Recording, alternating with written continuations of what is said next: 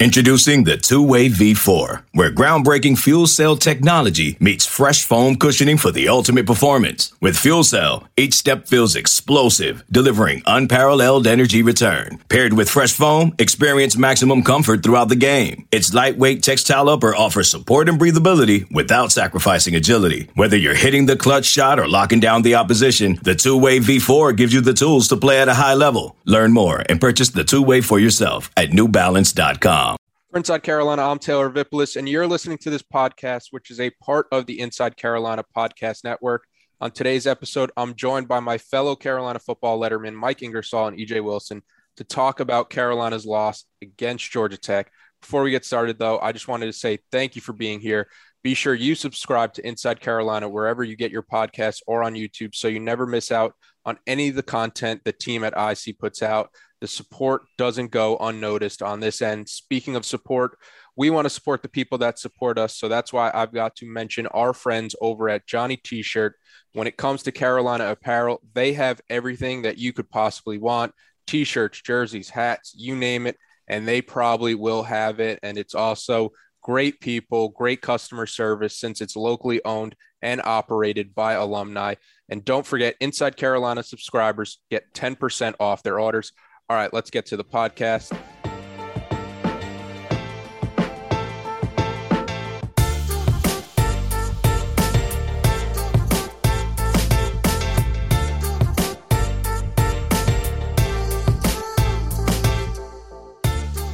It's Mike Ingersoll, EJ Wilson. Guys, just when you think this team has it figured out, they get ran off the field by Georgia Tech.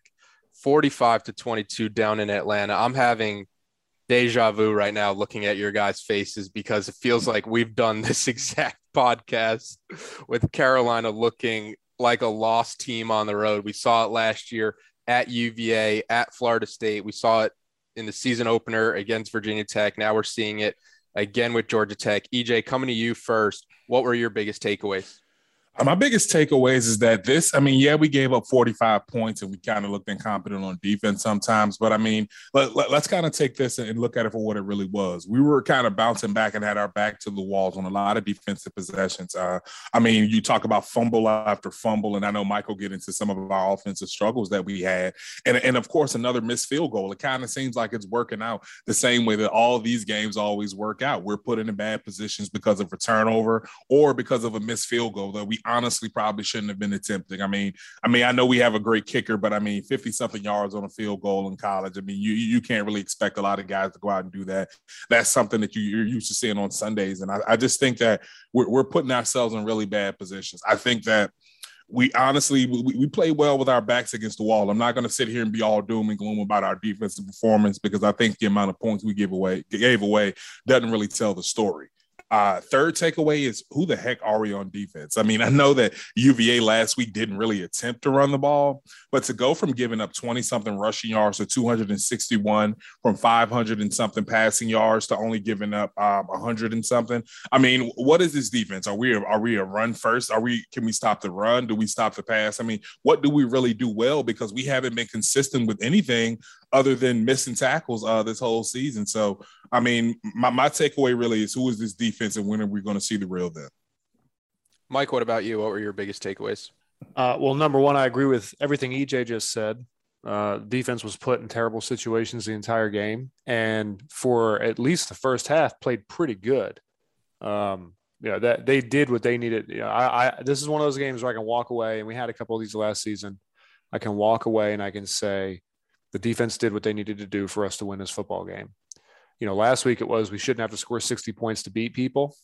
This week it was we shouldn't have had to score more than 20 to beat Georgia Tech. In reality, but we were so stymied on offense early in the game, really through about halfway through the third quarter, and then we finally.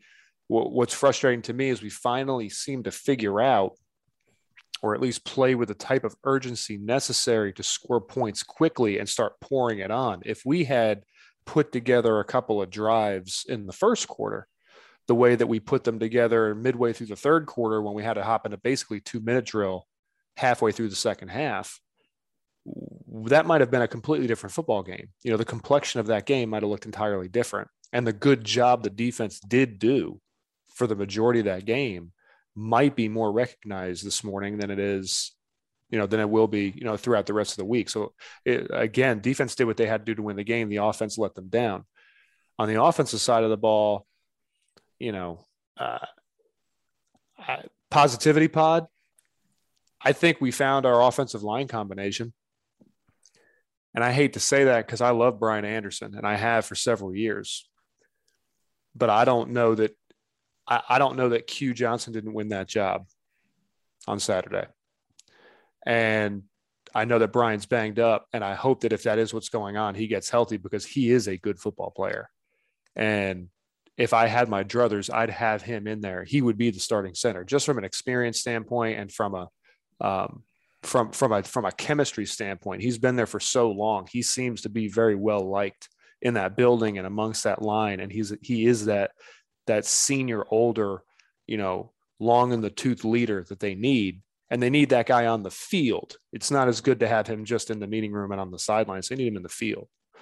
So I hope if he's just banged up, some of the physical shortcomings in his play, you know, if that's the result of injury, that gets cleaned up and he's back out there and he looks like the Brian Anderson playing the way that I know he's capable of playing. But he did some things that were uncharacteristic.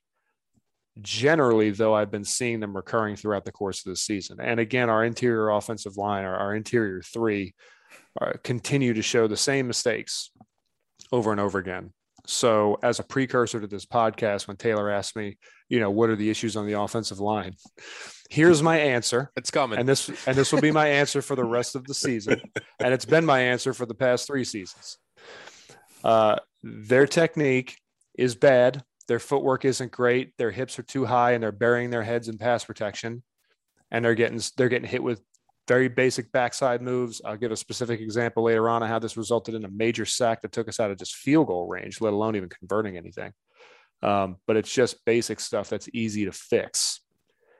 And I don't know why it's not getting fixed. And I'm about 2 seconds from stopping to put from ending my rant, putting it on the players and taking a very different position. As general takeaway, positivity pod, pressure's off, boys. Yeah, it is. I mean, they've got the opportunity they have now is they can either run the table, go 10-2 and still have a shot at the ACC championship game. What's really frustrating here is that if there was ever a year, based on what we saw in Raleigh, if there was ever a year to make it to the college football playoff for Carolina and have a real shot at a national championship, a legitimate shot, this was it. Yeah. Clemson's down. The ACC sucks. The conference is not good. We are probably the most talented team. And I think Tim Hasselbeck said this on the broadcast too. I think we're the most talented team left. You got to beat a down Virginia Tech team. They're not that good. They just aren't. You got to beat Tech. Georgia Tech, you got to beat a bad Georgia Tech team. And then as you get through the season, you'll have 2 tough games. You'll have NC State, you'll have Miami. You win those 2 hard games, which is absolutely doable. You go undefeated in a bad ACC. You beat a down Clemson in the ACC championship, and guess what? You're in the playoff. But with 2 losses, no matter what we do from here on out, that's not going to happen. I think the ACC, as a bigger picture issue, is out of the playoff altogether at this point, which is crazy that we're now the Pac-12. We're 2021's Pac-12. But, you know, the good news is, and I mean this sincerely, I know it sounds facetious, but I mean it sincerely, pressure's off. They can go do whatever they want now. They rattle off 8 more wins. They go 10-2. They're going to be back ranked. It's going to be, you know, it gives the bowl game a different flavor, gives the ACC championship game a different flavor, creates a little bit more hype. Maybe Sam Howell salvages some of the season he hoped to have this year. We salvaged some of the season we hope to have offensively, you know, and that's that. I don't necessarily know that realistically that's what's going to happen. Yeah. But if there was ever an opportunity to just kind of throw your hands up and say, we're just going to go out and play loose and play free and just try to win football games, this would be the time. So positivity pod, those are my takeaways. Any question you ask me for the rest of the podcast is going to sound a lot like that. substantially more concise. I just want to go ahead and get that out on the forefront so that we can start to refine this and narrow it down for the rest of the pod. Yeah, the drive that kind of summed up the offense's performance to me was it was in the second quarter. Sam Howell throws the ball, Joffrey Brown drops it inside the 5-yard line. It's becoming a pretty serious problem where Carolina's best receiver at creating separation, Joffrey Brown, just can't catch the ball. It seems like every game right now, it's at least one a game where it feels like a game-changing drop. And, Diami had the same problem early on. It's something that it's more concentration than Joffrey just not having good hands, I think, at this point. But it's something where the coaches have to figure out how to kind of dial that in for him. Second down, Sam Howell, he holds on to the ball a bit too long. It's been something we've been saying since his freshman year. That's a gracious way of putting that. A bit too long. It's very diplomatic. Yes. He needs to get rid of the damn football. That's part of the next question I have for you. But Sam Howell, he holds on to the ball too long. It's something we've said since game 1 in South Carolina 2019, and he takes a sack, kind of pushes them out of field goal range. They pick up a couple of yards to get kind of back in field goal range. It's a 48-yard field goal. You false start on the field goal. Grayson Atkins makes that attempt. You back him up to 53. He pushes it left. And I just remember I was on the sideline for the game, and I just remember thinking, like, this doesn't feel like something that Carolina is going to be able to recover from, even though they were still leading at the time 7-6, and Carolina has been a team that has been good in the second half this year. It just felt like something was off, and every time I saw the team come back to the sidelines, they were just sitting like in stunned silence. Like I just kept saying, like, this team doesn't know how to counter what Georgia Tech is trying to do to them right now. And that's just a sentence you didn't expect to say when, 22 days ago, we're going into the Virginia Tech game as a top 10 ranked team, which is clearly not there anymore. And I think that's the other point where it's like,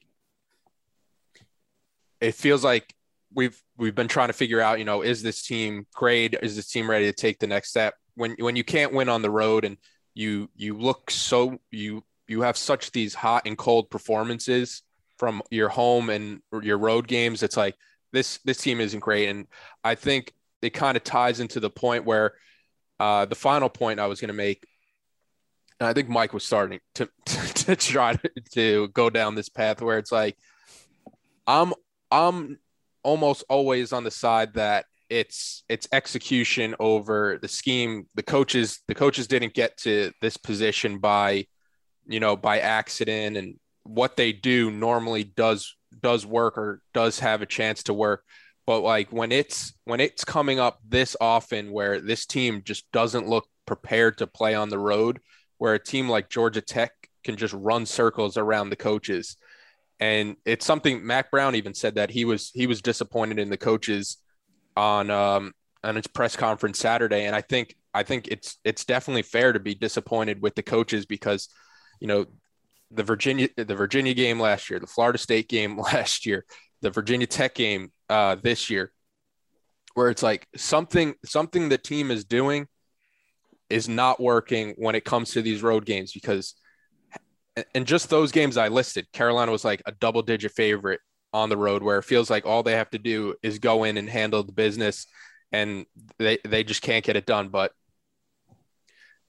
And it's a lot of things that aren't getting corrected, kind of like Mike was saying, along the offensive line, the drops with the receivers, Sam Howell holding on to the ball too long. When the players keep making the same mistakes over and over, it's kind of like looking around like, what's going on? Why aren't these things getting fixed? Bad pursuit angles on defense. Yes. Ooh, EJ will get to that. I mean, but the point you're making is that these are things we've been talking about for 3 years. Yeah. Yep. There comes a point where it's a player development issue. Yeah. And it's not on the players to develop themselves. And I'm with you. I don't like blaming coaches for stuff. I'm like you in that I firmly believe that what you are taught to do at the Division I level is designed to work and can work and will work if you do it properly. But there are a lot of other smaller things other than big general scheme, right? That's the big picture. The big picture stuff is always designed to work. And if it doesn't work, it's because the people executing it screwed it up somehow. I still believe that. I believe that's what's happening right now to an extent. But in order to be able to execute those big picture items, the little stuff, the little gap fillers, the little developmental gap fillers, they got to be there too. Something is amiss here. There is a hole here that's not being filled, and I don't know what it is. And it's not just one position group; it's across the board. So I agree with you on that point wholeheartedly. I think it was a great one. Yeah, and I think it's also like I've seen fans who are kind of like mad for, I guess, like believing the hype about this team. And the only thing I'd say to that is like this team had 21 starters coming back from a decent Orange Bowl showing.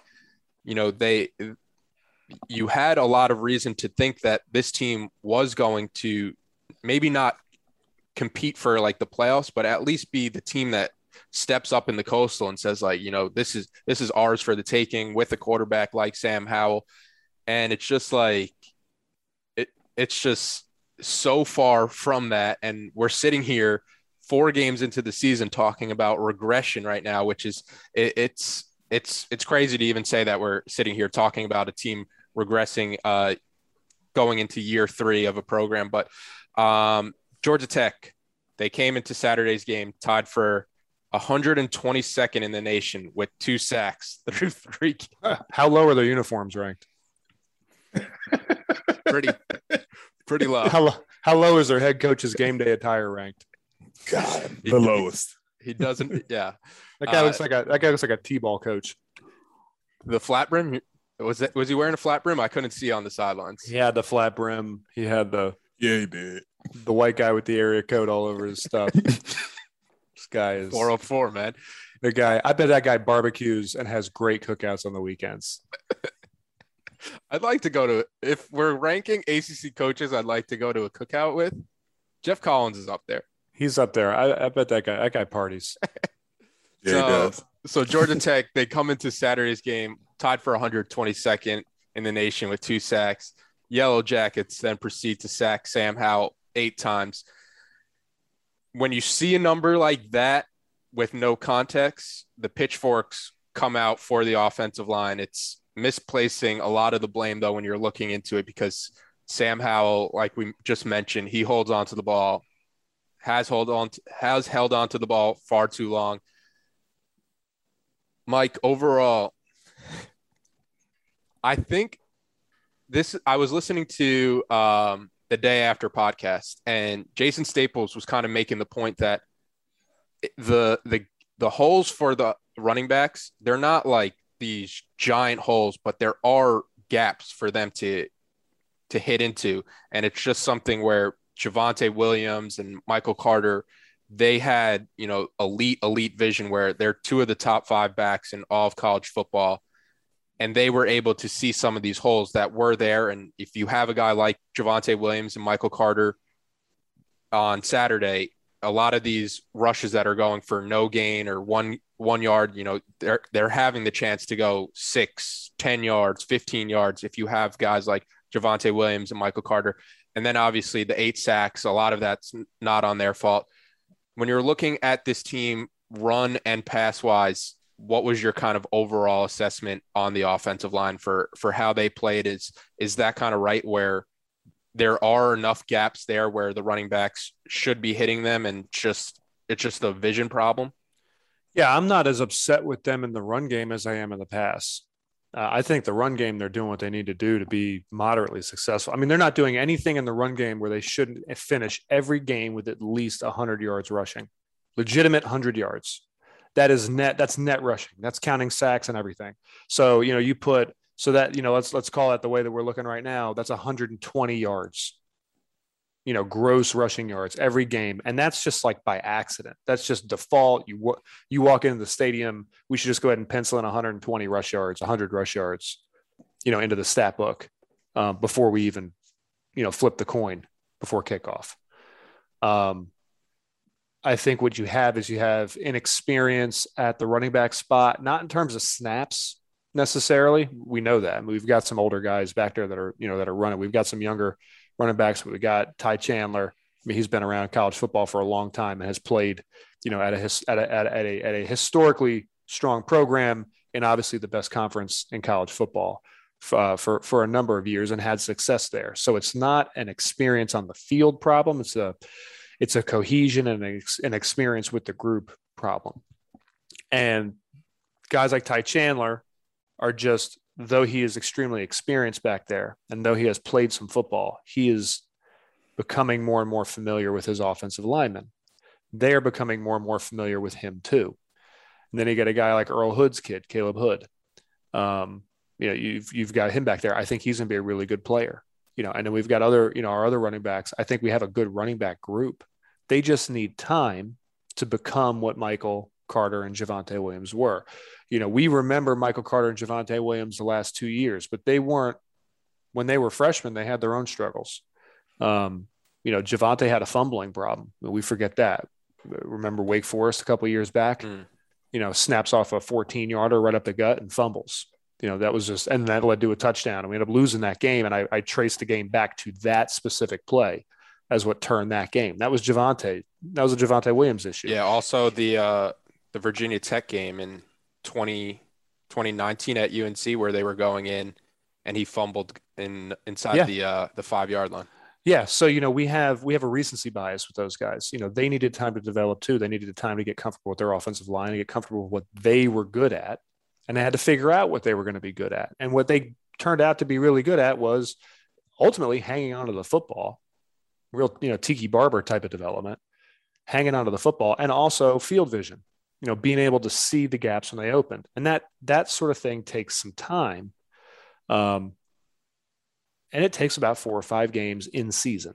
If you don't have the luxury of multiple seasons together, usually by week 4 or week 5, you're going to be able to see what you have from the running back spot in terms of their relationship with their offensive line. I don't think we have a ton of issues in that relationship. They're just hammering out kinks. What we saw against Virginia is what they're capable of doing if they're not getting exotic looks and they're not getting exotic fronts. Also, if the offensive line is taking care of what it needs to do on the ground in terms of their run fits and their assignments, Virginia is very indicative of what they're capable of doing. Georgia Tech threw some stuff at them that was sort of exotic, but not really. Where we got in trouble was, again, burying our heads in our run fits. It's the same problem as in pass protection. It's just slightly different result, but it's the same general issue. You bury your head in the run game, your hips are going to come up, your feet are going to slow down or altogether stop, and you're not going to get movement. It's just how it works. It's kinesiology. And we were doing the same thing in the run. So, the other issue you have when you bury your head in the run game is you can't see run throughs. You can't see linebackers. You can't see movement. You can't see things developing in front of you.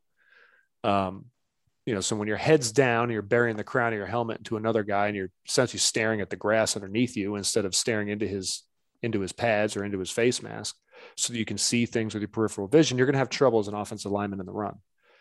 The pass we'll get to. But that's in terms of the run game. I think the holes are there. I think we're blocking it up properly. I think it's a matter of just putting it all together. The running backs hitting the hole when it develops, and taking advantage of what I think is decent run blocking up front. But Jason was absolutely right. The way the run works, you're not going to see giant holes. You just drive a bus through. Sometimes that happens, but that's not how plays hit. People talk about the NFL separation. Being open is not really what being open is in college. It's the run game. Think of it with respect to the run in college. It's the exact same sentiment. The hole, a run breaking is not, the hole isn't as big. It isn't as wide open. It isn't as visible as you might think it should be. Like it's not high school. It's there and then it closes. It's gone real quick. So it's just a matter of being patient. Like we saw Michael Carter and Javonte Williams get really good at doing, being patient, letting it develop in front of them, and then hitting it, just having that extra gear to just put your foot in the ground and go. That's what made them really good. That's what made us really successful on the run. And I think we're capable of doing that. We have the pieces to do that. I think Caleb Hood and I think Ty Chandler are definitely capable of that. I want to see if the rest of the running back room is. So I don't think the running game is the problem.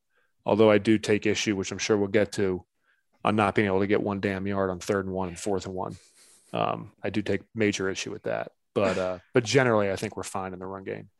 EJ, defensively, Carolina only allowed 81 yards in the first half, and that's including getting put in a couple bad situations. They lose the turnover battle 2-0 in the first half, and the defense, for the most part, it was a bend but don't break type of defense. What did you see from the defense in the first half that allowed for them to find success and be successful early on? They play fast and they play physical. I mean, our guys were humming around. We kind of saw, and that's one observation that I made, is that we actually came out playing like we usually play in the second half. In the first half, there was energy. Guys were running through people on our blitzes and on our pressures. And we honestly we had decent coverage behind some of our blitzes. I mean, we really looked like a well-tuned offensive machine. But what broke us yesterday? What broke us on Saturday? The quarterback run, the old quarterback run that has been plaguing us, kind of going back to the point that you made, that it seems like we're regressing. I mean, anytime, and a lot of people out here and listening and watching this may think that regression means that we're getting worse at something. But if we're talking about the same issues for 3 seasons, 4 seasons, that's regression. Because in football, if you're not getting better, you're regressing, because everybody else around you is getting better and is fixing their mistakes. But we're still talking about quarterback runs. We're still talking about our 4th down conversions, even though we did a damn good job on 3rd down. It just seems like we kind of stop them on 3rd down and say, okay, 4th down, we don't have to play that hard. They're going to be nervous enough, and they'll stop themselves. And I think that's a lot of what we saw in the second half. I mean, we were a tired, kind of battered, beat up defense in the second half. And I mean, you think about the first 4 drives that we had. I mean, field goal, block punt, sack, 3 and out, field goal. And one of those were after a bad pass interference penalty, and even after a fumble.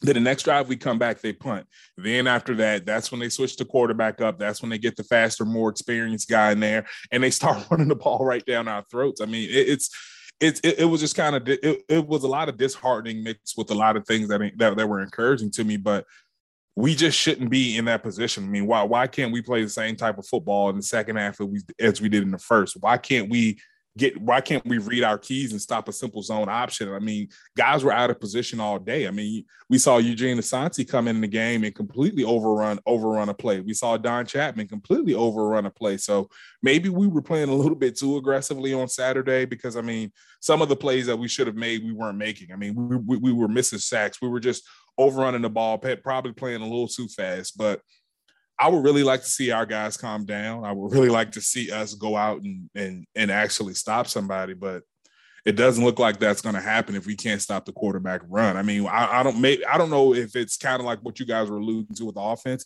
I don't know if it's a defensive scheme thing, because no matter the personnel, the athletes that we have, we can't stop the quarterback run. No matter if we're in a 3-down lineman, whether it's in our regular front, we can't stop the quarterback run. And that's as simple as reading your keys. I mean, this looked like old Georgia Tech football back in the day, when they were running that old read option. And I mean, you have to dedicate yourself to stopping that. If we know that we're doing everything else well, we need to adjust our defense, and we need to stop that. With the athletes that we have out there, Cedric Gray, Kemon Rucker, Jaquarius Conley, Jeremiah Gimmel, even Rava Hassick. I mean, these guys can run down a play. They can hold up their linemen, and they can read keys and make football plays. So I don't understand why we're not getting to a more simplified defense to try to stop some of these things. So I honestly think maybe we coached our way out of stopping the read option, but something needs to be done to that, because every week quarterbacks are just running the ball on us. And even if it's not a mobile quarterback that's going to get us for 100 yards, it's the big plays. I mean, and this goes all the way back, I remember, to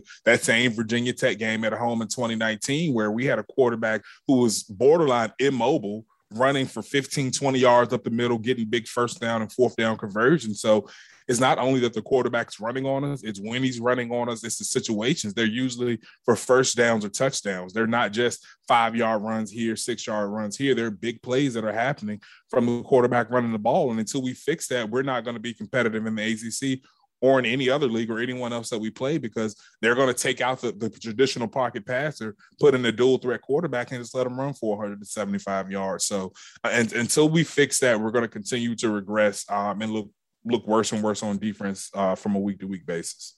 Yeah, and I guess the follow-up, the first point I wanted to make was the defense. They came out so strong on Saturday. I remember when I was down on the sideline, I was like, after Sam Howell had the rushing touchdown, and I think the defense forced like a 3-and-out that ended with like a Miles Murphy sack, and you just saw like all this talent on this field for North Carolina: Miles Murphy, Jaquarius Conley, Tony Grimes.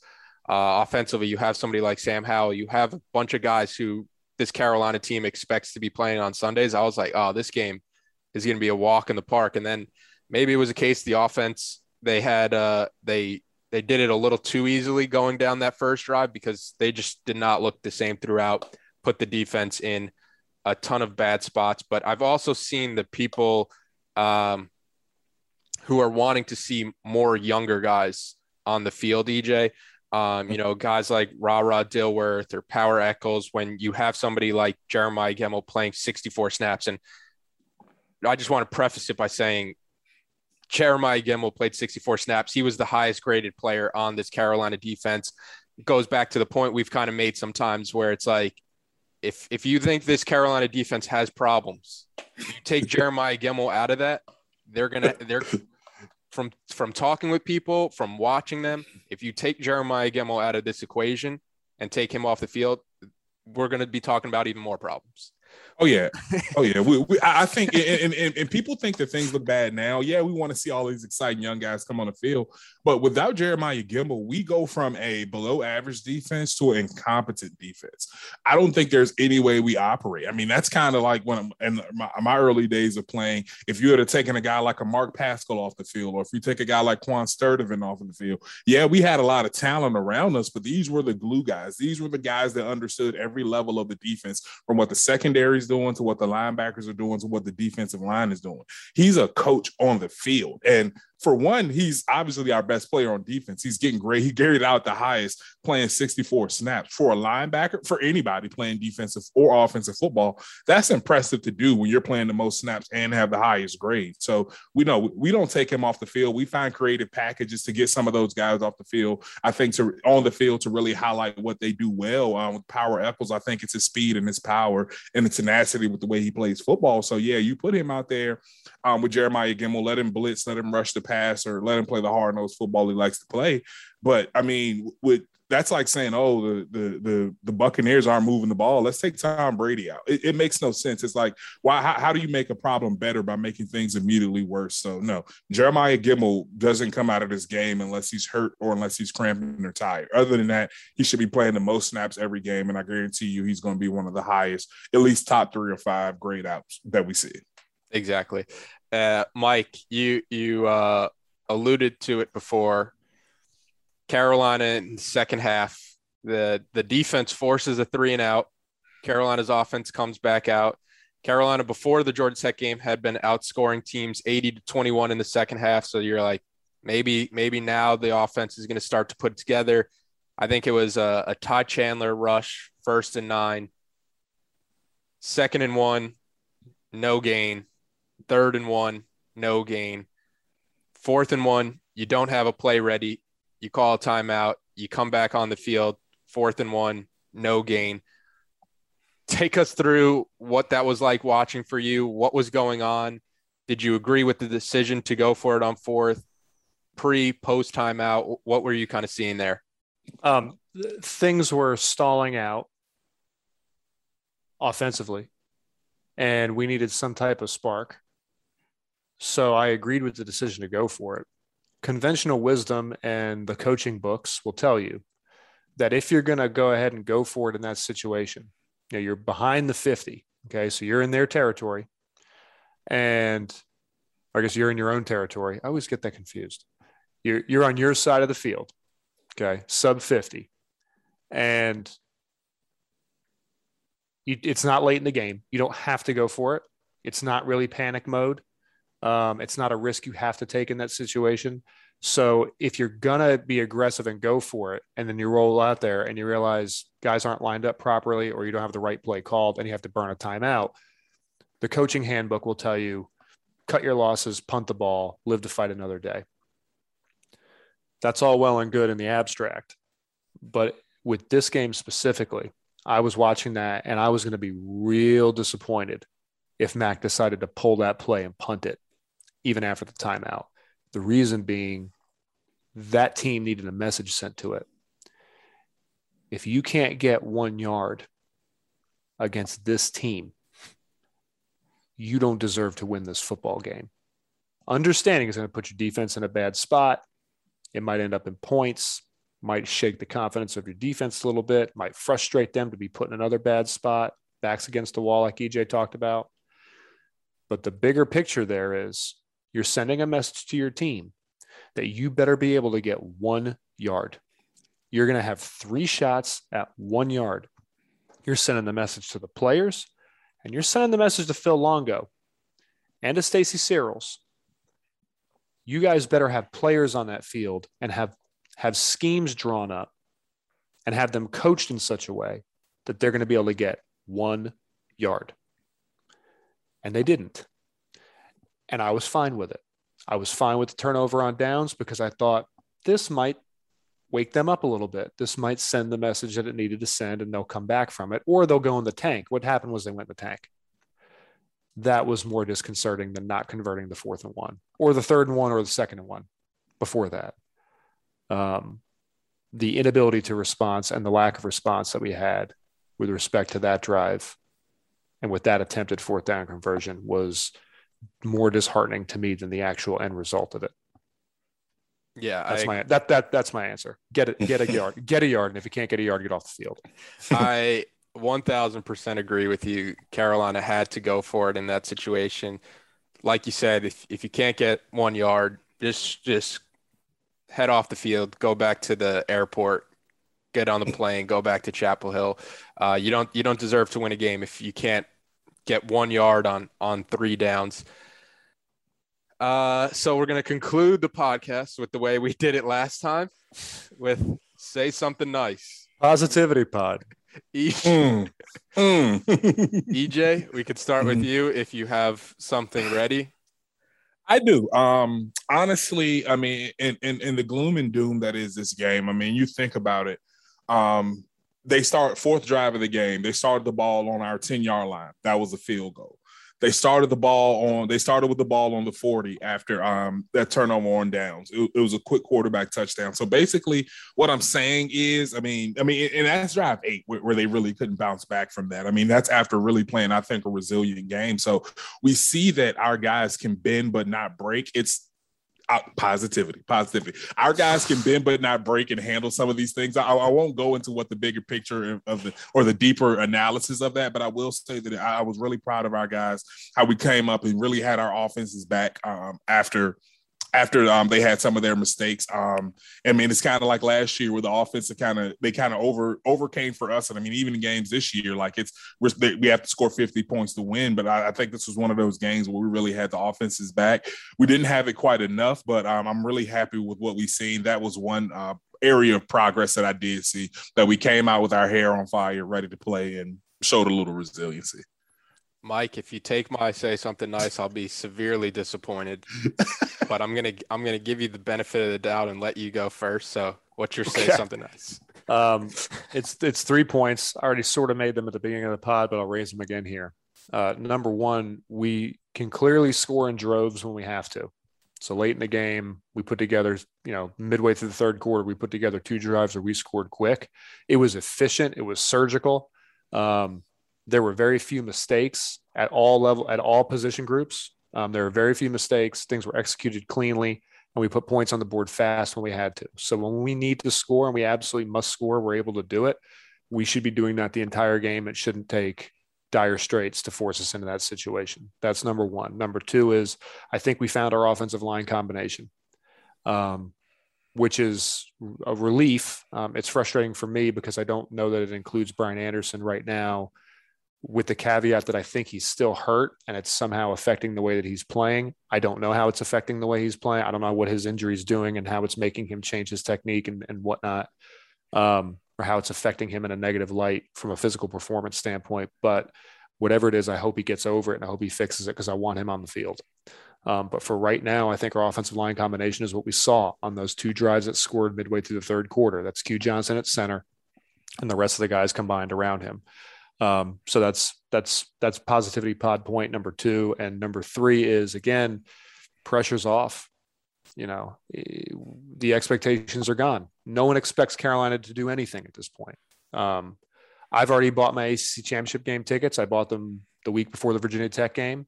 I would hope to be able to use them and not have to sell them to somebody. I would also hope that they're valuable enough to sell, because right now I don't know that they are, no matter who's in the Wake game. Forest fans are going to be coming. Oh boy. Yeah. Wake versus Louisville is going to be a real barn burner. Fun times. But seriously, pressure's off. You guys can go out and just play ball now. You don't need to worry about it. Who cares what you're ranked? You're not going to be, and you're not going to be for a long time. But if you go 10-2, you will be. You'll be ranked decently high.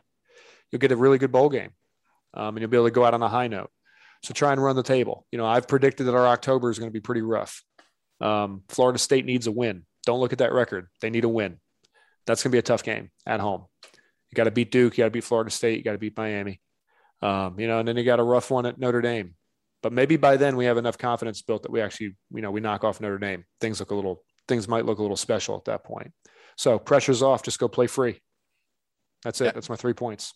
I've also noticed that, like, whatever you're expecting from this team, you can don't. kind of don't. Yeah. So if you're expecting to get blown out at Notre Dame, it's going to be a close game. If you're expecting a blowout this week against Duke, it probably won't be. But my say something nice. I'm on the sidelines on Saturday, and I'm in a tough spot because I'm there to be objective, but I'm also a Carolina letterman. I like to see the team have success. So in the midst of everything, the team going down, not looking good, the one thing that put a smile on my face, it was the big guy 2-point conversion, the Caden Baker 2-point conversion. That was pretty live, dude. That was live. It was the number, man. Yes.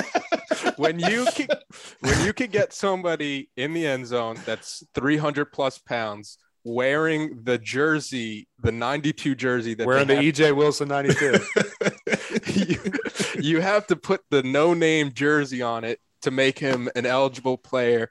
And then it was the build-up, because I watched it back on the TV broadcast after, where he gets the catch, and it's like, who is this? And like, you can't tell until he pulls the jersey up, and then you could see the Baker. That's a great social media moment if we win that game.